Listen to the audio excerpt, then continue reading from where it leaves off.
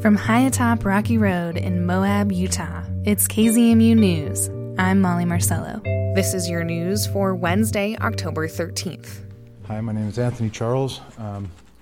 Hey Moab, my name is Josie Kovash. I'm running for city council. My name is Mike McCurdy. My main reasons for running are... My name is Jason Taylor, and... Hi, my name is Luke Wojciechowski, and I'm running for city council. All 5 candidates running for 2 open seats on the Moab City Council participated in Monday's Candidate Roundtable, hosted by KZMU and sponsored by the Grand County League of Women Voters.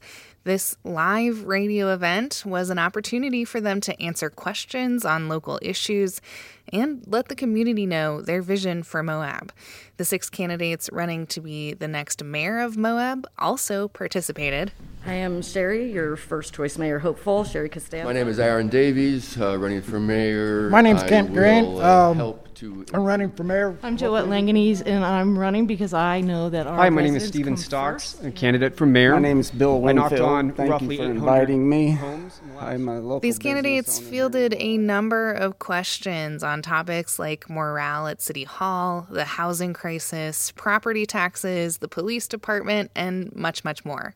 You can find a recording of the Candidate Roundtable on the KZMU News podcast and at kzmu.org. Ballots are in the mail this week to all registered Moab City voters. This year, voters will be ranking candidates in their order of preference. That's because Moab City is participating in a ranked choice voting pilot program. City staff says there will be information about ranked choice voting bundled with the ballots this year. But if you want to look over that information and see a sample ballot now, head to moabcity.org and click on the Elections tab. Moab City residents can register to vote in this election online at voter.utah.gov until October 22nd. Past this deadline, newly registered voters can vote by provisional ballot. The staff at the city recorder's office says they are ready and willing to answer any questions about this year's municipal election. Find their contact information in the show notes of today's news.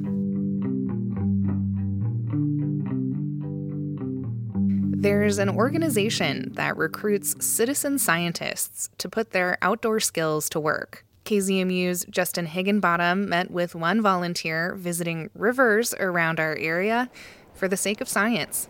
I'm standing on the shore of the Green River. The water looks extra muddy after yesterday's storm, and Sean Tropsa is ankle deep in it, reading off data from his probe. pH is 8.5. Conductivity is 728. Total dissolved solids is 517.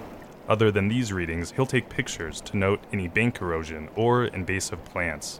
But so far, everything looks pretty good. We're not doing grab samples today, so it's hard to say if there's anything else in the water that might have washed in with all of the mud. I'd say the dissolved solids and salinity are a lot higher than we usually see, but everything else is relatively normal. We actually sampled the price earlier today, and that's actually where quite a bit of this really silty stuff is coming from. Tropsa works in search and rescue in Salt Lake City, but he's at Swayze's Beach today with adventure scientists. They call themselves the Special Ops of Conservation. The organization recruits and trains volunteers with outdoor skills to moonlight as scientists. This particular site is mainly requested by the BLM for mainly 2 reasons. One, we have a relatively popular campground right upstream of here. So they're looking to make sure that humans aren't having an oversized impact on the river here. Also upstream of here, you can think there's a lot of oil and gas and cow grazing. River runners have looked for microplastics, climbers have sampled glaciers, and bicyclists have researched roadkill.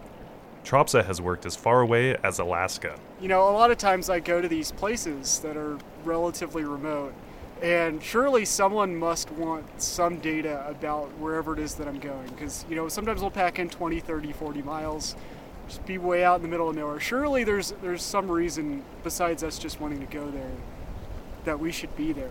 Turns out he's right. You can learn more about the organization or sign up to be an adventure scientist yourself at their website, adventurescientist.org. Justin Higginbottom for KZMU News. Much of the conversation about water in the West is concerned with human use, but it's also an important part of wildlife habitat.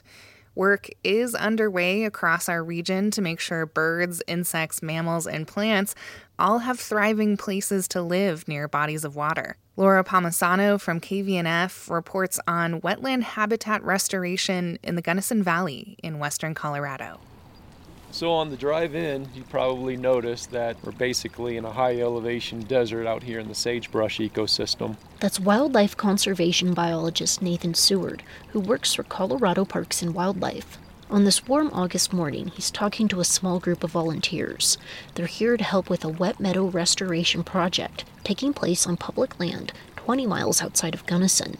A wet meadow is a riparian area in the arid sagebrush landscape. Always joke around that I should have majored in basket weaving instead of wildlife management because that's definitely a skill we're going to be using today. Volunteers like Peyton Manis weave willow branches into protective barriers.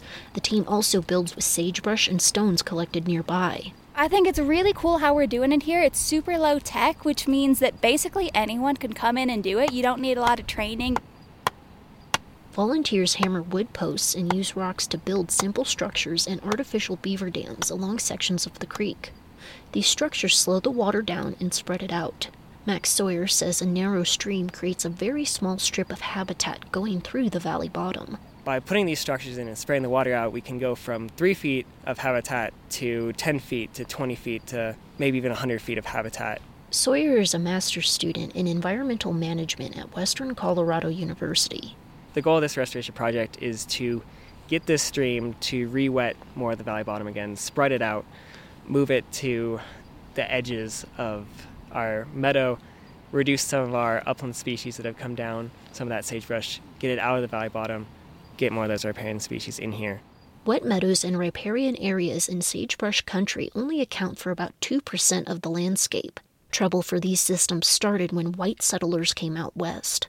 Instead of taking their wagons through the sagebrush, where it was rocky and rough, they'd follow the edges of the meadows. Conservation biologist Nathan Seward says the wagon wheels created trenches that were reinforced by livestock trailing between water sources, and eventually off-road vehicles using the same paths. These trenches caused water to pool.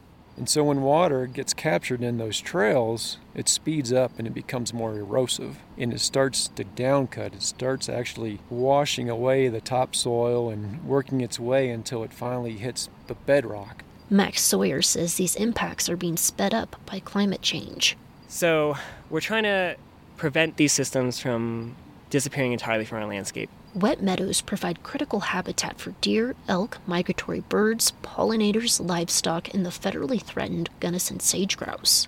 They also act as natural sponges, holding water in the soil and slowly releasing it over time. Seward says that is only getting more important as climate change makes the area drier. Everyone knows that water in the West is life. I mean, all life needs water. So by holding more water here in the Gunnison Basin longer and putting it to good beneficial use for wildlife, for our agricultural industries like ranching as well, really everyone benefits from this kind of work.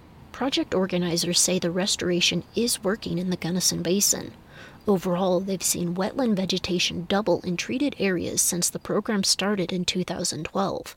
This is just one of dozens of watershed restoration projects in Colorado and states across the West. I'm Laura Palmisano in Gunnison. This story is part of ongoing coverage of the Colorado River, produced by KVNF, distributed by KUNC, and supported by the Walton Family Foundation. And that's the KZMU News for Wednesday, October 13th. Get your community-powered journalism Monday through Friday at noon and 7. You can also find KZMU News anytime online at kzmu.org or wherever you listen to podcasts.